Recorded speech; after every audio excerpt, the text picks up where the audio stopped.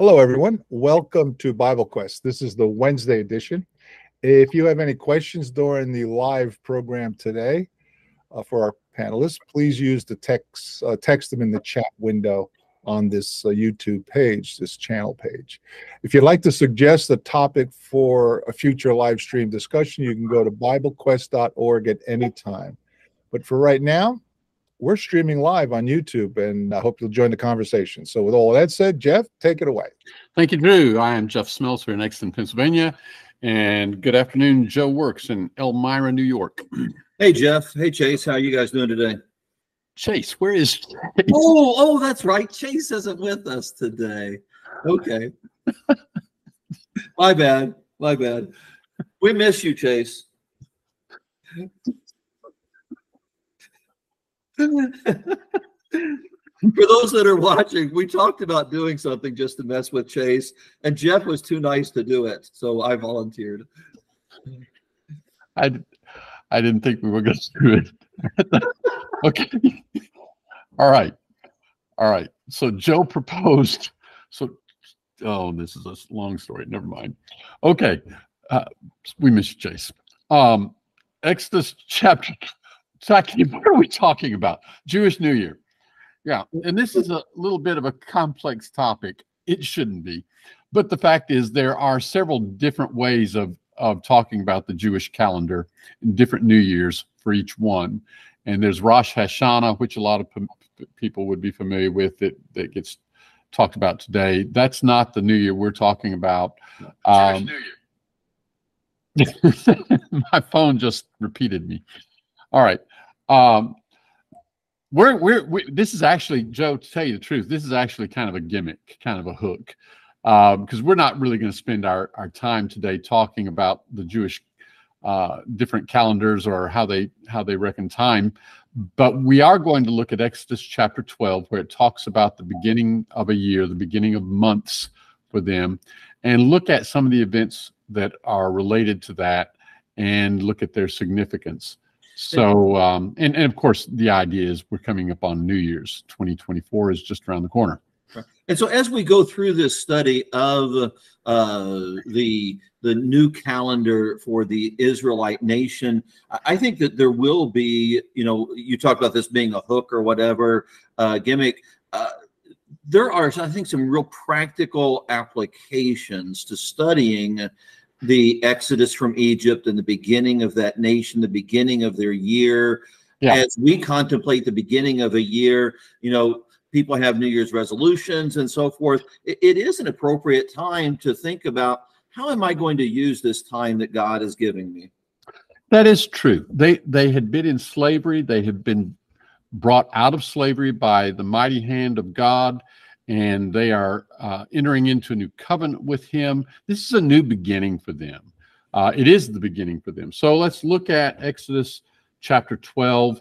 We are here at the time where they are slaves in Egypt. God has brought 9 plagues upon the Egyptians, and now the 10th plague is about to come, and that's, of course, going to be the death of the firstborn. However, in chapter 11, God had specified that this would only happen to the Egyptians. And we'll talk about the thing that would distinguish between the Egyptians and the Israelites here in a moment. But our text is in Exodus chapter 12 and verses 1 and 2. Now the Lord said to Moses and Aaron in the land of Egypt, "This month shall be the beginning of months for you. It is to be the first month of the year to you." When we get over into some of the other books of the Old Testament, when we get into Leviticus and when we get into Numbers and Deuteronomy, I think we'll see references based on this date. We'll say in the first month of the second year. Well, it's going back to this date. In the second month of the second year, it's going back to this date. Yeah, and the feast will all be based off of the year, whether it's the first month or 50 days after or the 7th month. Right. Right. Exactly. Right. Good. Okay. So in this particular chapter, what we have is the things that the Israelites were to do as God tells them about this next plague that's coming, the death of the firstborn in every household. And I'm going to read a little bit, Joe. So we'll start in verse 3 of Exodus 12, and it says, "Speak to all the congregation of Israel, saying, on the 10th of this month, they are each one to take a lamb for themselves according to their father's households, a lamb for each household." Down in verse 5, it describes the lamb, an unblemished male, a year old. Verse 6, it says, "You shall keep it until the 14th day of the same month. And then the whole assembly of the congregation of Israel is to kill it at twilight. Moreover," this is verse 7, "they shall take some of the blood and put it on the 2 doorposts and on the lintel of the houses in which they eat it. And they shall eat the flesh that same night, roasted with fire, and they shall eat it with unleavened bread and bitter herbs." Down in verse 10, he says, actually verse 11, he says, "Now you shall eat it in this manner, with your loins girded, your sandals on your feet, and your staff in your hand." In other words, ready to go. Your shoes are on, you've got your staff in your hand, your loins are girded up, which they would do when they set about in any kind of activity. And he says, that's the way you're to eat it. You're to eat it in haste. It's the Lord's Passover. And then the explanation, verse 12, "For I will go through the land of Egypt on that night, and I will strike down all the firstborn in the land of Egypt, both man and beast.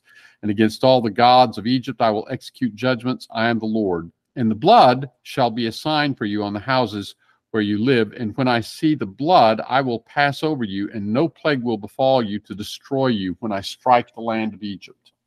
So that's the text, Joe. Yeah, and so we have these the timings: the first month, the 10th day in verse 3, the 14th day in verse 6. Get down to verse 7, so down to verse 15. It's going to be eaten for 7 days. And so we're following through on this calendar for them of their memorial for this deliverance from Egyptian bondage, right? Right.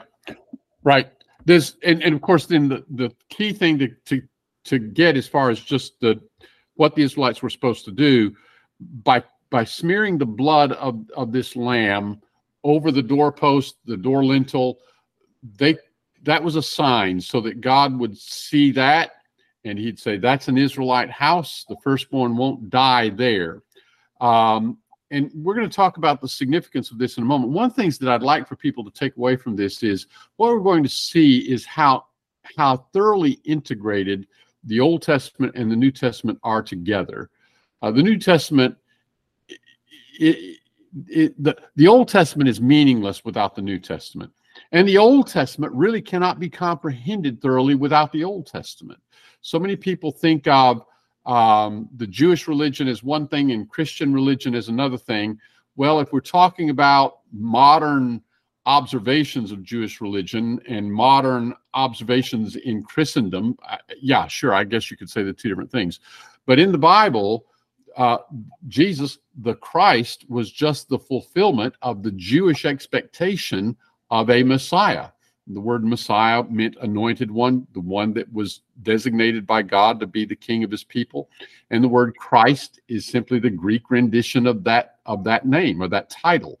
And so you see in the Gospels, is this the Christ? Can this be the Christ? This can't be the Christ, can it? The people were looking at Jesus and saying, is he the one that was predicted, that we were expecting based on the Old Testament scriptures? And of course he was.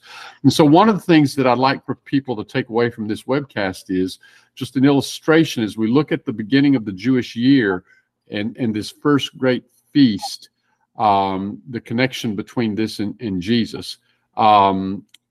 That's not where I meant to go. I had something else I wanted to say in mind, and I took off on that rabbit. It's not really a rabbit; it's kind of a major point. But Joe, before I say too much here, is it something you want to bring in right here? Well, no, I think you're exactly right. The whole idea about how the Old Testament and the New Testament ought to be thought of as a set, beneficial going forward and backward. You know, the book of Galatians, Paul tells the churches of Galatia that the law was a tutor to bring us to Christ. And so we're not at all surprised when we find passages like this that are pointing to Jesus and the beauty, the poetry, the magnificence of God's outline, his plan of salvation revealed all the way through scriptures. Well, let's talk a little bit about that connection then. So in this story, he's going to destroy the firstborn in each household, except for those houses that have the blood smeared over the doorpost and lintel. And if you just sit back and think about it for a moment, you say, that's a weird way for the people to designate that they are Israelites, to kill a lamb, smear blood over the doorpost. Why not just stick a note on the door that says Israelite house? Or for that matter, if God is God, doesn't he already know which ones are Israelite houses? So what's the point of doing it this way? Well, I mean, one, it is God's way. He has the right to determine it anyway, but there is a significance drawn all the way back early in the book of Genesis to the value of blood and of life. And so a life is being given so that lives can be spared. And so we have this lamb that is being life taken from this lamb, and the blood being given over the doorpost. As I think about the doorpost, you know, that's the entryway for the house. It represents the those who have come into that abode. And then so there has been a foundation laid earlier in the book of Genesis, the foundation understanding blood and life. But with this particular event, you can say that the people are spared from death in their houses. They're spared from death by the blood of the lamb. To say they were saved from death by the blood of the lamb should trigger something in our minds. We think of Jesus, the Lamb of God. John sees Jesus in John chapter 1, verse 29, and says, "Behold, the Lamb of God who takes away the sin of the world." Yeah. Paul actually calls Christ our Passover in 1 Corinthians 5, verse 7. And, you know, when God gave them the instructions about killing the lamb and smearing the blood on the doorpost and the lintel, he also told them that every year they would commemorate this, and they would have a Passover observance annually at this time, and that would be followed by 7 days of unleavened bread and so on. So the Jews each year, even on our calendars today, sometime in March or April, we see Passover show up on our calendars. In the first century, the Jews had their annual Passover observance each year. Mm-hmm. When Jesus was crucified, the night before, he came together with the disciples to eat what we all call the Last Supper. Now, the Bible doesn't call it the Last Supper. What does the Bible call it? The Passover. So Jesus they were observing the Passover.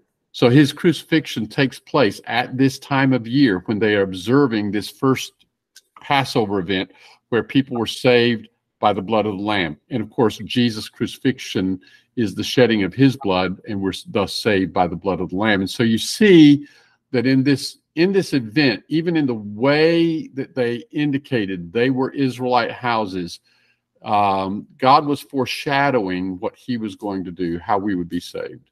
Yeah, very much. I have a question for you, Joe. So I have encountered the view, and I'm not dismissing it at all. In fact, I had a course just recently where in a Hebrew grammar that I had, the case was being made that this is so.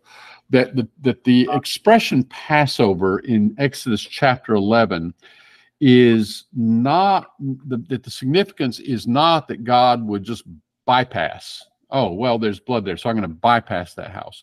But actually that God would shield that house, pass over it to protect it. You have thoughts about that? I think that is exactly correct. There is a form of that word that's used over in Isaiah 31 and in verse 5, different situation, but in Isaiah 31 and in verse 5, as God is talking about delivering Jerusalem in this text, he says in verse 5, like birds flying about, so the Lord of hosts, so will the Lord of hosts defend Jerusalem. Defending, he will also delivering it. Passing over, he will preserve it. I'm reading from the New King James. But that idea of passing over there is that very thought of the Passover. And so passing over is to preserve it. He's passing over, hovering over the house, protecting it from the destroyer that's going to come in to kill the firstborn ones there. Yeah, so that's the case. Here's the book right here that I was talking about. And I was flipping through it right now, seeing if I could find the essay that was included in this book that made that same argument, and I couldn't find it real quickly. But that's an interesting thought. Along with this Passover observance, which is to take place in the first month of the year, the annual observance every year that would be in the first month. We see that there was a week of unleavened bread. They were to get the leaven out of their houses and not have any leaven in their houses for 7 days. And then there was the Feast of Unleavened Bread. And these two things, the Passover observance and the unleavened bread, were so closely connected that by New Testament times, the term Passover and Feast of Unleavened Bread are used interchangeably. In Luke chapter 22, we have an example. And this is the description of what so often is called the Last Supper. It says in verse 1, "Now the Feast of Unleavened Bread drew nigh, which is called the Passover." Well, to be strictly careful, back in Exodus chapter 12, there was a distinction between those two things. They're connected. They would eat the lamb with unleavened bread, and then they have a feast of unleavened bread. But they become so closely related, the terms are used interchangeably. Let's talk a little bit about the significance of leaven, of yeast in the Bible. And so it is used almost universally in a negative fashion, right? In the parables and so forth, particularly in the New Testament, to talk about that which is going to have an effect. And I say universally, maybe a slight exaggeration, but it's used often to talk about a negative effect. And so the idea of cleansing your house of the leaven would be to get rid of all of that which is going to cause that growth. Yeah, there is the exception in the parable of the woman who took 3 measures of meal, right, and leavened them, but the idea there is of the great influence. A little bit of yeast, a little bit of leaven goes a long way. Your whole lump of bread swells up. Usually, you're right. In the Bible, that influence is being talked about as a negative influence. And there's this passage where Paul calls Christ our Passover in 1 Corinthians 5, where he talks about leaven as a negative influence. In 1 Corinthians chapter 5, this is the passage where Paul is admonishing the Christians in Corinth to do something about this man who is in the congregation there, but he is a fornicator. He is sleeping with his father's wife. And Paul says they need to deliver him to Satan. And Paul explains, verse 6, your glorying is not good. They seem to be very proud of their of themselves and their status before God and their ability to tolerate this individual. And Paul says, know you not that a little leaven, a little yeast, leavens the whole lump? We have an expression, one bad apple spoils the whole bunch or the whole barrel or something, right? Right. And so that's the idea here. Purge out the old leaven that you may be a new lump, even as you are unleavened. For our Passover also has been sacrificed, even Christ. Now, in Exodus 12, it made the point, I think it did in Exodus 12, I know it does in Numbers, that if you have leaven in your house, you cannot keep the Passover. You've got to eliminate that. In fact, you are going to be cut off from Israel. Well, here in 1 Corinthians 5, he says, our Passover also has been sacrificed, even Christ. Wherefore, let us keep the feast, our fellowship with Christ, not with old leaven, neither with the leaven of malice and wickedness, but with the unleavened bread of sincerity and truth. We need to get rid of sinful things and sinful influence if we're going to keep feast with Christ. That's the point he makes here. Yeah. In similar fashion, you have in Mark 8, Jesus warned against the leaven of the Pharisees and the leaven of Herod. Again, the very same principle of wicked influences being used there. So going back to your comments at the very beginning of our webcast today, when you're talking about it is appropriate as we enter into a new year and we think about new beginnings, here's Israel at a new beginning. And one of the first things you see in this very first month is get the leaven out of your house. Now, the leaven itself is not evil, and so that's a temporary requirement. It's just a week-long period, but there is this significance: remove sinful influence. Right. Yeah. And so what a great time for us to contemplate what kinds of things do we need to get rid of, maybe literally in our house, but in our lives. So I had a message from a brother earlier today who said part of a New Year's resolution, he's just going to kind of eliminate social media activity in his life. And we don't want to become hermits and antisocial, but I tell you what, a lot of people, if you want to start looking at things you can do differently this year than you did last year, you might look at how we use social media and some of our interactions with one another therein. Yeah, absolutely. Very good point. So social media, maybe even friends that we have, sometimes people actually have friends in real life, not just in the internet world. Thinking about who is it that's affecting me, and because we are all influenced. There's a really popular thing that I don't know that I know. I don't think I could name a name of any certain one. Influencers. Yeah, these famous people that for whatever reason they have become popular. I don't know the names of any of them, but we have influencers in our lives, right? And we ought to think carefully about: are we allowing them to direct us in a false hope or false way? You are a good influence in my life, and we're going to have people who influence us for good. But when we have relationships with people who are not good influences, we need to ask ourselves, am I influencing that person, or is that person influencing me? Right.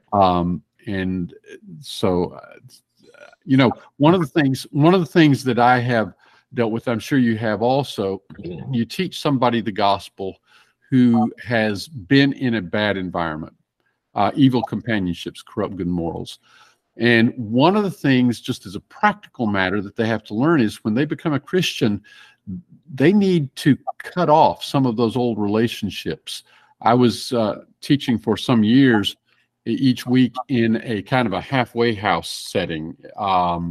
And there were a lot of guys in that program who were coming out of drug abuse situations, alcohol abuse situations, broken marriage situations, domestic situations, whatever.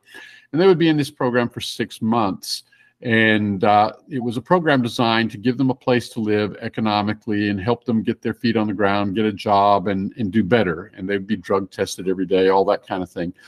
And there was some of those guys who really demonstrated a clear desire to turn their life around. And they get out of the program, but too often when they got out of the program, they go right back to the old neighborhood where they had come from, back to the same old friends, the same old influences, and go right back to the same old way of life. And one of the message had to try to drive home with these guys was, when you get out of here, don't go back there. Make a new beginning. Yeah. And so in every scenario, we need to think about what is that leaven, what's affecting me. And the fact that it doesn't take very much, I think, is quite significant to consider as well. We may not realize what little things are being said right now that can really change our course of life later on. All right. So this Passover feast takes place. They're to kill the lamb on the 14th or on the evening of the 14th of the first month of the year. We've said this would be in the spring. Let's go over to the book of Joshua and look at when the Israelites are coming into the promised land. And we'll see a little bit about the time of year here. And I'm going to get over to Joshua, let's see here. I think it's Joshua, the 3rd chapter. No, it's later than that. It's Joshua, the 6th chapter. Oh, I'm in Judges. That's why I'm confused. Get over to Joshua. It wasn't where I expected it. So Joshua, the 3rd chapter. Yeah, here we go. All right, so we're going to pick up the reading here in Joshua, the 3rd chapter, and verse 14. Moses has led the people for 40 years through the wilderness, and they've come to the promised land, and now Joshua is leading them into the promised land. It says in verse 14, so it came about when the people set out from their tents to cross the Jordan River, with the priests carrying the ark of the covenant before the people. And when those who carried the ark came into the Jordan, and the feet of the priests carrying the ark were dipped in the edge of the water. And then there's this parenthetical note, for the Jordan overflows all its banks all the days of harvest, that the waters which were flowing down from above stood and rose up in one heap, a great distance away at Adam, the city that is beside Zarethan, and those which were flowing down toward the sea of the Arabah, the salt sea, were completely cut off. So the people crossed opposite Jericho. Well, this is near the time of Passover. As a matter of fact, chapter 4:19, maybe. Yeah, go ahead. So chapter 4:19 gives us that timing. Now the people came up from the Jordan on the 10th day of the first month, and so that correlates then with what we read there in Exodus 12. So the timing of the Passover instituted in Exodus 12 also matches this entrance into the promised land and God's promises being fulfilled 40 years after that event. And it describes it as the time of harvest. So we're not talking about January 1st. We're not talking about dead winter. Right. We're talking about the time of harvest. And this would be the barley harvest. A little later on, you had the wheat harvest, the second annual feast where all the men of Israel were to come to the place where God would put his name, would be 7 weeks after Passover. So you had the barley harvest, and then 7 weeks later, you'd have the wheat harvest. And so each of these two, the Feast of Passover and then the Feast of Weeks, as it is sometimes called, came 7 weeks later, associated with the wheat harvest. And so when you think about the agricultural calendar, I mentioned at the outset that the Jews have different ways of talking about their year, at least in the Bible, certainly as compared with what we see today and what's in the Bible. There are different ways of talking about the Jewish year. The agricultural year and these feasts are calculated with the first month being, well, on our calendar, it would be March or April. And so the time of the early harvest. So there's an interesting connection here spiritually when we come to the New Testament. These harvests, the first fruits of each harvest, the first fruits of the barley, and then 7 weeks later, the first fruit of the wheat. Well, okay, in the New Testament, Jesus is crucified at the time of Passover, which was at the time of a harvest, and they were to bring the first fruits of that harvest. And Jesus is called the firstborn from the dead, the first fruit, you might say.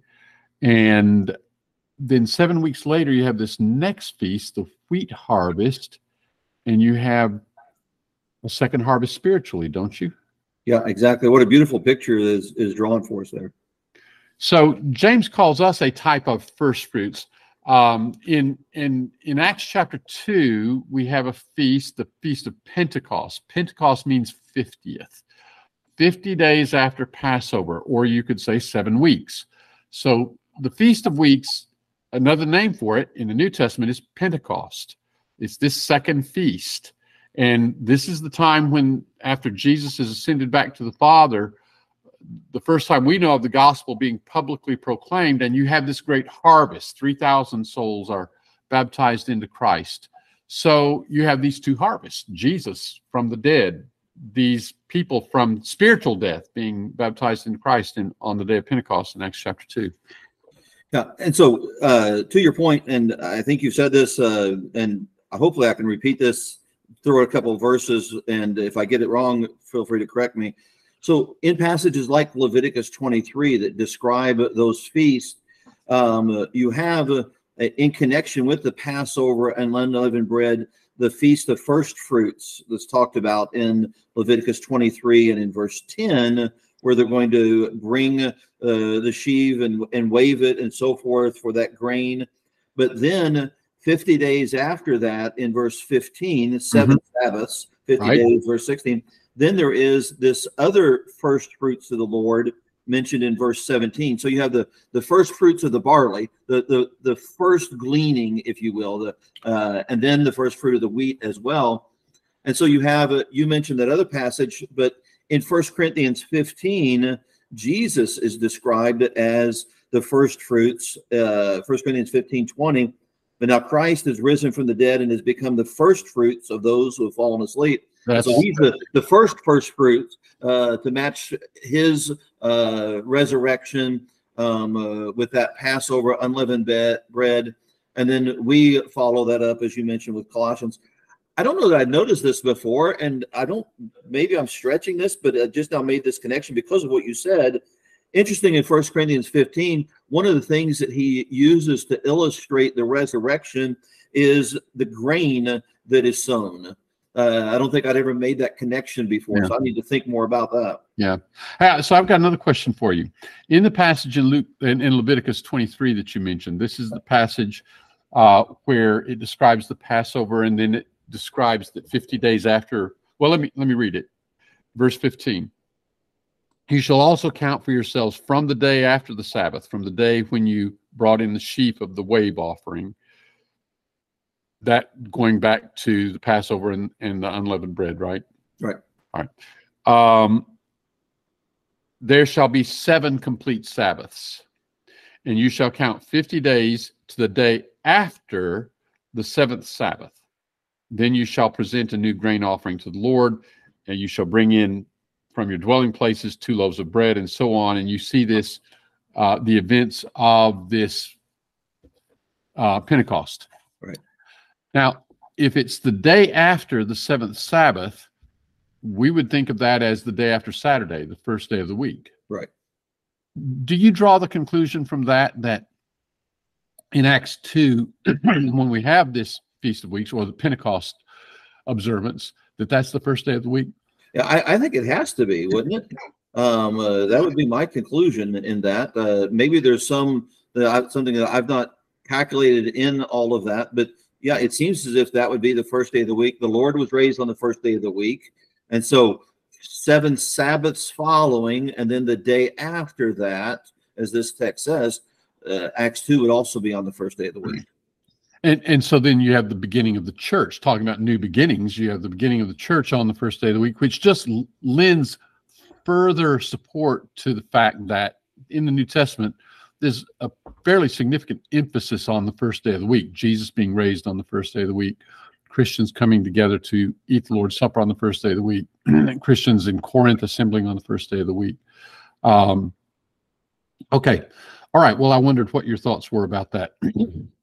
Now, Joe, we've talked about in the first month of this year for the Jews, going back to Exodus 12, they had the original Passover, which they commemorated every year thereafter. And in passages like this here in Leviticus 23, they are instructed to observe 3 annual feasts at which all the men of Israel were to come to the place where God would put his name. And those were Passover and then Feast of Weeks, also called Pentecost. And then there was a third feast, the Feast of Booths, right, which took place in the fall. And they would come and they would set up little booths, little tents, and dwell in them. What was it? Was that for 7 days, or what was that for? Yes, for 7 days. That's right. Right. So we look at the 23, verse 41. Okay, read that if you would. You shall keep it as a feast to the Lord for 7 days in the year. It shall be a statute forever in your generations. You shall celebrate it in the 7th month. All right. So I made the connection, and the Bible makes the connection between the Jewish Passover and Jesus' sacrifice, and then his resurrection from the dead. And then the connection between the Feast of Weeks or Pentecost and the beginning of the church, when you have the first fruits, the 3,000 who are baptized into Christ. Is there spiritual significance to the Feast of Booths that we should be seeing? Well, so what the Feast of Booths was a memorial to God taking care of the Israelites during that time of the wandering in the wilderness, their pilgrimage, if you will, to the promised land.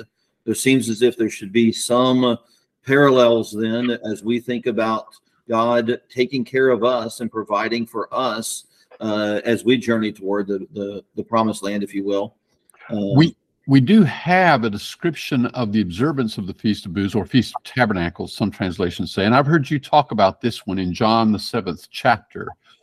And in John, the 7th chapter, Jesus, there's some discussion of whether Jesus is even going to go up to Jerusalem for this. He does, but it's mentioned in verse 2. It says, now the Feast of the Jews, the Feast of Tabernacles, was at hand. And then Jesus does go up to this feast, and there's a great bit of controversy as to whether or not he's going to be there, and the Jews are seeking to kill him, and here he is speaking openly. And is he the Christ? Is he not the Christ? And then we come down to verse 37, and I've heard you talk about this. Walk us through this. Start in verse 37, if you would, and just tell us what you know about this. So traditionally, this is not a part of Old Testament commandments, but traditionally what the Jews would do throughout this Feast of Tabernacles is they would go to, hopefully I get these names right, the Pool of Siloam. It's been a while since I looked at that, my notes on that. And they would draw water from there, and they would carry that to the temple.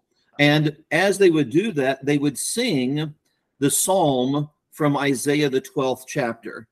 And it is a psalm that's in many of our songbooks, actually. Just mention a couple of verses here from Isaiah 12. He says, for example, therefore with joy you will draw water from the wells of salvation. And in that day you will say, praise the Lord, call upon his name, declare his deeds among the peoples, make mention that his name is exalted, sing to the Lord, for he has done excellent things. This is known in all the earth. Cry out and shout, O inhabitant of Zion, for great is the Holy One of Israel in your midst. Now, I just read verses 3 through 6, but they would sing that psalm. Isaiah 12 is a psalm. Mm-hmm. They would sing that throughout this feast. And so here it is, the last day of this feast. And as I understand it, they've been doing this water, going back and forth. And now Jesus is standing there in the midst of the congregation, the midst of the Israelites. And he is just crying out, if anyone thirsts, let him come to me and drink. You know, they're saying, with joy we'll draw from the wells of salvation. And they are singing Isaiah 6:12, so ironic. They're singing, for great is the Holy One of Israel in your midst. And he literally is right there in their midst. Yeah. It's just amazing. Like, I can just picture them walking by him on a daily basis, you know, and finally on this last day, he's like, guys, I'm the real water. Come to me if you're thirsty. And we have other passages like Isaiah 55 that talks about coming to him for water and so forth. But as he is crying out for them to come to him to receive this living water, and then they can be filled with that and spread that to others as well. Verse 38 and 39, I think. It's just such a powerful image. And it reminds me of how I might be reading passages, like they might be singing Isaiah 12. I wonder what song am I singing that God might be saying, Joe, think about what you're saying. I'm here. You know, if they were guilty of that, then certainly I could be guilty as well. So maybe in the course of 2024, we can think more carefully about singing songs like He is in Our Midst. That's a pretty common, popular song taken directly from Isaiah 12. Much of that song is. So as we sing that, don't miss the fact that the New Testament tells us that Jesus is in the midst of the churches. He is in our midst. Yeah. So I think there's some practical, powerful message there for us.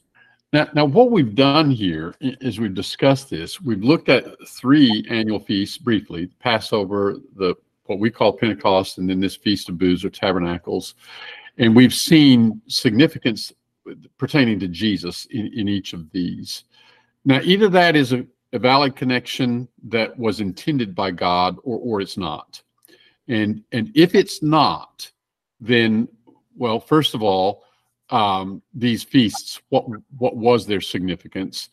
Well, you'll find in some descriptions of these feasts, they were just agricultural feasts, like any culture has a feast associated with harvest. And that's the way some people look at these. They were just agricultural feasts. But then secondly, what does that say about Jesus? Here is this Jesus who is claiming great spiritual significance associated with each of these, all about himself. Oh, this is all about me. What does it say? What if you had somebody today going around talking about the Chinese New Year and saying that Chinese New Year is all about me? Yeah. And I'm what kind of guy would that be? And so in the first case, if that connection is not there, well, what are these? They're just agricultural things. Second place, it makes Jesus out to be a lunatic, a narcissist, whatever. And if you believe that, go with it. You're not gonna be happy with where you end up with that conclusion. But I don't believe that. But I think there are a lot of people who aren't really ready to fully accept the Bible as the Word of God, but they'd still like to think of Jesus as a really good guy. I don't know if a really good guy looks at great world events or great significant things in history and says, it's all about me, if it's not.